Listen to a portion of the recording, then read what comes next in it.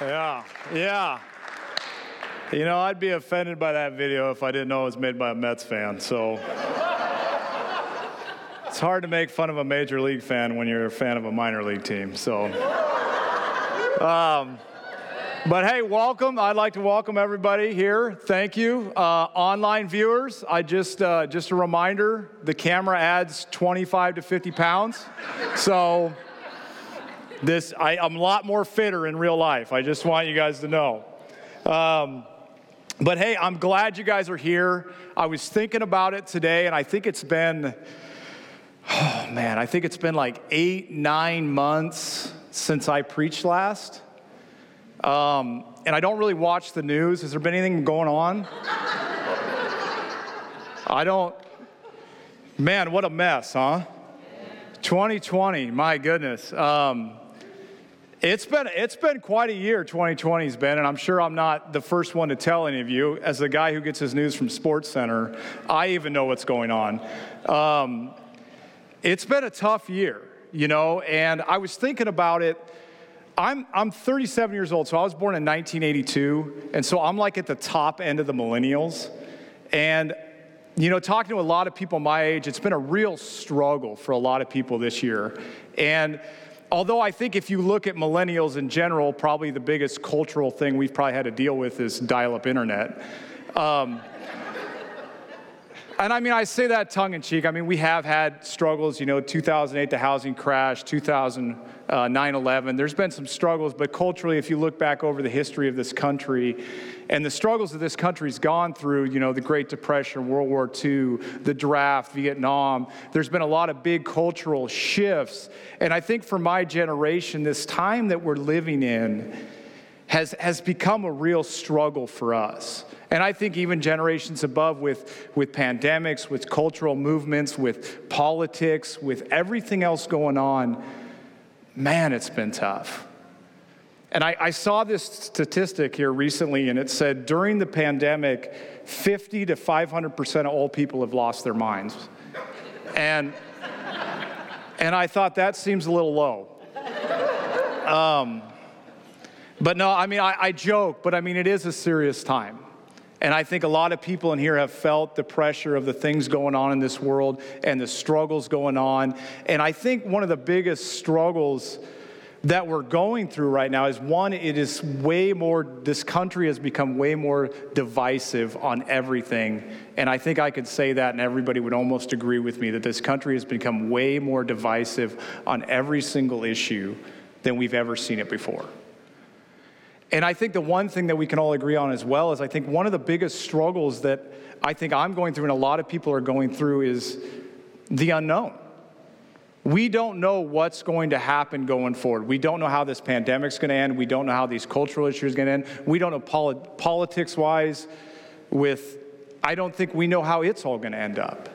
And I think all of that is scary, especially I think for people of my age, because the country has pretty much stayed kind of the same most of my life. It's been, you can kind of, you know, it kind of goes the same way, and it hasn't really affected my little life in my little town.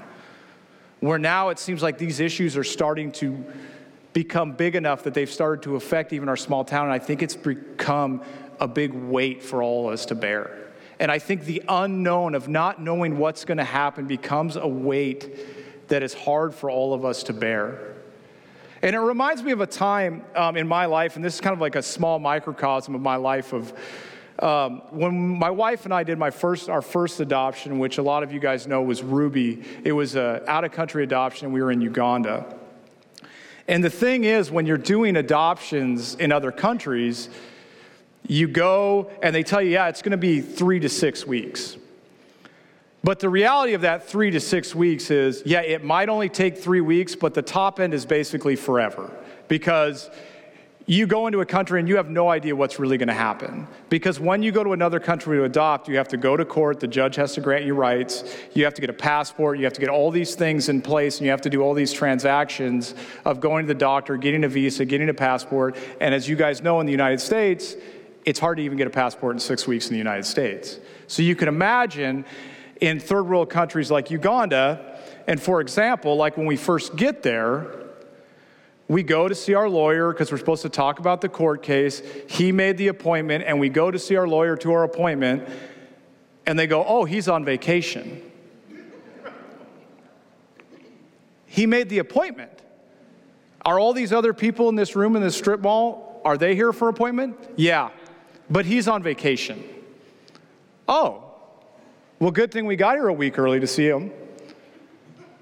And that's how it goes. Every single person in the adoption story has some sort of story like that where, oh, I got my passport, the guy made my passport, and then you know what, he put it in his locker and he went on vacation for 3 weeks, so I was stuck in country for 3 weeks. We met a family over there that was adopting two children. One of the judges granted one of the children, but the other judge said, no, I'm not going to grant it. I don't agree with the way the law is written. And they spent over a year in Uganda with that child. Because they just give you the child when you get there before you even go to court. And I remember that time we spent in Uganda, it was constantly, we kept waiting on the judge to sign a piece of paper. It took us like 5 weeks for him just to sign the piece of paper. And literally we sat at court for an entire day waiting for his assistant to come out. And finally we begged his assistant to let us go see the judge. And the judge walks in and he goes, who are these people? And the guy explains it to him and he goes, oh, he reaches over, grabs a piece of paper and signs it. We'd waited 5 weeks for that. And everybody has a story like that. I'm sure there are missionaries who are listening right now who are in Africa, and they're like, yeah, that's Africa. You know, that's how it goes in Uganda. But the weight of that, of the unknowing of when we were going to go home, the unknowing of when we were going to get on with our life, the unknowing of what was going to happen, were we going to spend a year in this country? You know, I have a job, I have all these things. I told people I'd be back in this amount of time, and that unknowing just weighted on me. And it created a lot of stress between me and my wife and with my kids, and it was a stressful time for me. And I remember one night I was sitting there, and I was kind of feeling sorry for myself, and I was kind of feeling bad, and I opened up my Bible, and I opened it up to Acts, and I read a story about Paul. And it was a story of Paul where he was arrested, and he was on a boat, and a storm hits. And in the story it said for 14 days, hurricane-type winds hit that boat. He said after 14 days, Paul finally went out to the crew and said, you need to eat and drink and get your strength up because not a hair on your head will be harmed. But for 14 days, this crew did not eat or drink anything because they were so stressed out about what was going to happen to them. And the unknown of what was going to happen to him. And I feel like that's a lot of what we're living right now. And I think one of the first things, kind of a side note, I feel like any time that you might feel sorry for yourself or you're struggling about the life around you, I do encourage you, if you take solace in other people's pain to make your life feel better, just open the Bible really to any page, because it's filled with people's lives who are in horrible positions and horrible spots. And if you look at the life of Paul, Paul's life was hard. Paul's life, he struggled. His missionary journey was about 32 years long, and it was a struggle all the way through. And we're going to look in 2 Corinthians chapter 4 and 5, because Paul kind of gives us some advice on how we handle these situations. Because Paul went through cultural upheaval. Paul went through pain. Paul went through the unknown every single day. But it's interesting in 2 Corinthians, if you know the story of the church at Corinth, Paul basically writes the 1 Corinthians, kind of the general crux of 1 Corinthians, is Paul writes to that church, and basically there's a bunch of false prophets, and there's all this turmoil, and he kind of tries to get them straightened out. By 2 Corinthians, he fairly well gets that straightened out, but there is a faction of the church that kind of feels like Paul didn't have the authority to do that. And so part of 2 Corinthians, Paul is basically validating his authority and letting him know what he's gone through for Christ. And so I want to read a little bit about that for us to kind of understand where Paul is coming from when we talk about this scripture we're going to talk about in chapter 4 and 5. And so if we look at 2 Corinthians, if we just look through, and I'm just going to kind of read a little bit, but if we look at Paul basically explaining the sufferings he went through in his missionary journey. And he says this is in 2 Corinthians 11, and you can just follow along. It says, in labors more abundant, in stripes above measures, in prison more frequently, in death often. From the Jews 5 times I received 40 stripes minus 1. 3 times I was beaten with rods. Once I was stoned. 3 times I was shipwrecked. A night and a day I have been in the deep. The journeys often in perils of water, in perils of robbers, in perils of my own countrymen, in perils of the Gentiles, in perils of the city, in perils of the wilderness, in perils in the sea, in perils among false brethren, in weariness, in toil, in sleepness often, in hunger and thirst, in fasting often, in cold and nakedness. And that's Paul basically describing the first 2/3 of his missionary journey. Now, mind you, that's about 20 years in. He's got another 12 left. And if you look at the rest of Paul's journey, here's just kind of a quick summary of what else Paul went through. He did a 2-year imprisonment in Jerusalem. He had a perilous journey from Caesarea to Rome that included another shipwreck, a snake bite, and then we come to Paul's first Roman imprisonment, a house arrest in Rome, and then Paul's second Roman imprisonment, which resulted in his execution. Not to mention, Paul was the cause of riots in Antioch, Thessalonica, Berea, Corinth, Ephesus, and Jerusalem. Almost every single one of the riots that Paul caused was because of his preaching the gospel. I think Paul has some insight to when the life around you is unknown, or the life around you is chaotic, or the life around you is not always what we think it should be, or it's not always what we thought it was going to be. I think Paul understands what it's like to live this life when there's chaos and misunderstanding and divisiveness and fear and all these things that I think a lot of us are feeling in these times. And Paul writes this in 2 Corinthians chapter 4 and 5. We're going to pick up in verse 16. So we do not lose heart. Although our outer self is wasting away, our inner self is being renewed day by day. For this light is momentary affliction, is preparing us for an eternal weight of glory beyond all comparison. As we not look to the things that are seen, but to the things that are unseen. For the things that are seen are transient or temporary, but the things that are unseen are eternal. And he goes on, he says, for we know that if the tent that is our earthly home is destroyed, we have a building from God, a house not made with hands, eternal in the heavens. For in this tent we groan, longing to be put in our heavenly dwelling. If indeed by putting it on, we may not be found naked. For while we are in this tent, we groan. Wait, I doubled up, didn't I? Well, let's start in chat. Well, I'm going to turn to verse 3. Sorry.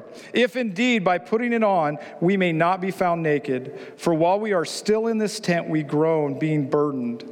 Not that we would be unclothed, but that we would be further clothed. So that what is mortal may be swallowed up by life. He who has prepared for us this very thing is God, who has given the Spirit as a guarantee. So we are always of good courage. We know that while we are at home in the body, we are away from the Lord, for we walk by faith, not by sight. Yes, we are good of courage, and we would rather be away from the body and at home with the Lord, so whether we are at home or away, we make it our aim to please him. For we must all appear before the judgment seat of Christ, so that each day one of us will receive what is due for what he has done in the body, whether good or evil.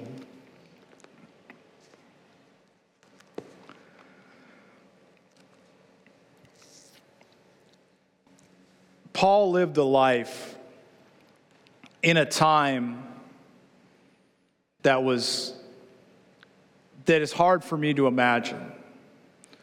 Paul lived his life with a thought process and a perception of this life that I lose track of so many times. Paul woke up every day after being beaten with rods, being whipped 39 times. And if you don't know what that means about the Jews whipping him 39 times, they figured 40 was a lethal amount of whipping somebody. So they'd whip him 39 times. Paul did that 5 times. I know, quarantine sounds pretty good, doesn't it? But like I said, Paul looked at this life different than everybody else around him. And this is the calling that each and every one of us has. is that when we look at this life as it truly is, temporary, that changes the way we act every single day. And so the fact of the matter, as Christians, as people who come here every day and we sing about God and we praise the Lord and we talk about our eternal life, what we're saying when we say that is this. We are saying that this life that I'm living is temporary. We are saying that the situation around us, that even this country is temporary. That this political system is temporary. That even my child's future is temporary. And that's a weird thing to say as a parent of 5 who spends most of my time and most of my energy focused on my kid's future. But when we focus on not what is seen, which we spend almost all of our energy and all of our time on what we can see and what we know is temporary, how much our life would look different if we spend that time focusing on what we do not see, on the eternity of this God. You know, people always say this, there's only one guarantee in life, and that's death and taxes, right? No, neither one of those things are guaranteed. Those are guaranteed in a seen world. Death and taxes, we know death is not. And taxes only are under this governmental system, which we know as Christians is temporary. I remember the story, I read a book, which is a lie, actually. I read part of a book while sitting in the back of the car, and I don't even remember what it was called, but the base of the idea of the book was this. It was, well, let's not get crazy here. I mean, the pandemic hasn't hit me that hard. But, you know, I read part of this book, and basically the book was, it was a book that a pastor wrote about his son who was legally dead. He was about 5 or 6 years old. He had some sort of condition, and he had one of those times where he was pronounced dead and he came back. And the child had one of those stories about seeing heaven and seeing God. And the way the pastor described that it changed his son's life going forward was pretty impactful for me. Because he tells this story about the son, where the son actually, he was a 5 or 6 year old, and so they'd go on walks, and he'd always run out into the street. And so he always tried to get his son to stop and look both ways and do the whole thing. And he tells a story about one time where his son runs out and he grabs him, and he was so frustrated, he just yells at his son. He says, if you keep running out into traffic, you're going to get hit by a car and you're going to die. And the son looks him dead in the eye and he says, good, then I can go back to heaven. And that sounds wrong, and that sounds weird, and that sounds different, but that's what we are called to live our lives every single day. That's how Paul lived his life. His life was reckless, it was insane, it was stupid, and honestly, I look at it, it looks pretty horrible. His life, his stories of his life are about imprisonment, about being bitten, about being shipwrecked, and I'll bet you there was a lot of nights he went to bed and said, God, please let this be it. Because he poured his life out, not being focused on the scene and the pain and the hurt of the scene, but he focused on the hope that he has in the eternity. And his goal was to go through those times of total cultural upheaval, of total divisiveness, of total government strangling the people. And his focus was to share this love and this hope and this eternity that God had provided for his people. Paul writes in this verse in chapter 5, he writes this. It says, he who has prepared us for this very thing is God, who has given us the spirit of a guarantee. And so I say this, I understand the divisiveness of what's going on in this country. I understand the pandemic. I made a lot of jokes, but this pandemic's a real thing, and there's a lot of people who have lost lives and lost their sanity and lost things because of this pandemic, and it's extremely sad. There's a lot of people, there's a lot of relationships that have been broken because of the cultural things that are going on and the political things that are going on, and how divisive those things are. But as Christians, when we are like Paul and we focus on not what is seen, but what is unseen, God created us for this opportunity. As Christians, we know everything in this world is going to be a mess, is going to be broken, and is going to fall away because we know it's temporary. We know it was built by man, and we know it's broken. And eventually it will fall away. And we have the only guarantee in this life. And that's the love of the Lord God for every single person in this. And not only that, that God prepared us for this. He's given us the opportunity to share His love in this time because we know the future. We know what's coming. We have an eternal outlook, not a short-term outlook. And I'm not going to sit here and I'm not going to tell you that the struggles you're going through or the pain that you've caused through any of these things that are going on today is not real. If we look through Paul's life, he had pain every single day.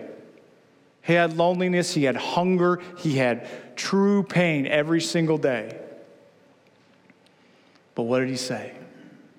Every day he will be renewed.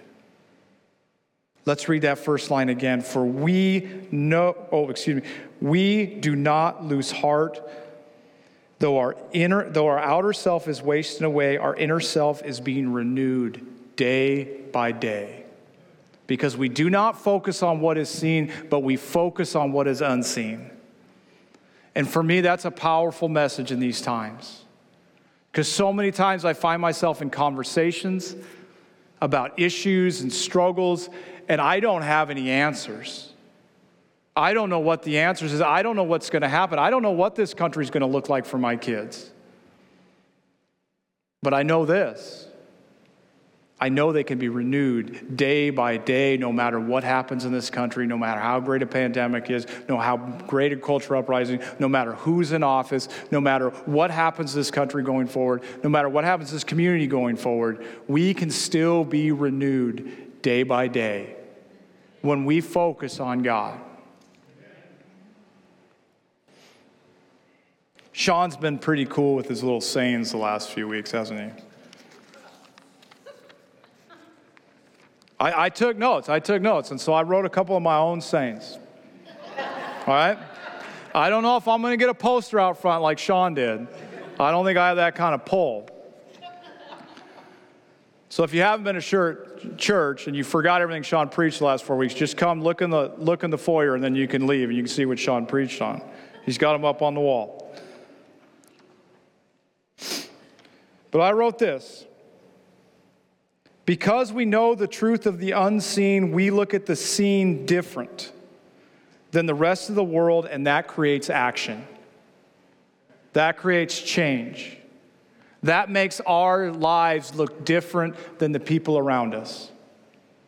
When every day we wake up and we are renewed by God and we are living for not this life, but we are living for the next one, our life looks different. Many times it looks reckless. Many times it looks crazy, but that's when true change happens, and that's when truly God is seen through our lives. In a world of divisiveness, because we believe in the unseen, we can be peacemakers. In a world of pain, because we believe in the unseen, we can bring hope. In a world of uncertainty, because we believe in the unseen, we can bring certainty. And in a world of mistrust, because we focus on the unseen, we can provide a relationship where promises are kept. We have a unique opportunity in a struggling time. We have a unique opportunity to live in this time of change, to live in this time of struggle, to live in this time of pain, to bring a hope to a nation, to our country, to our small community that we see every day, to show them real hope, to show them real love, to show them real peace, to show them real renewal. And I challenge you guys, as you go out, if you find the weight of the world starting to drag you down, and you find yourself as part of the divisiveness and not part of the peacemakers, I'd ask you, are we focusing on what is seen, or are we focusing on what is unseen? Because we know at the end of everything, there's only one thing that's real. There's only one thing that is certain. And that's that we will stand before God at the end of this. We have a hope and we have a love and we have a opportunity, guys. And I think it's an exciting time. I know it's a struggling time. It's not the year we all would have picked. But we have a great opportunity to focus more now on what is unseen than what is seen. And I believe our lives will change, and I believe the people around us' lives will change.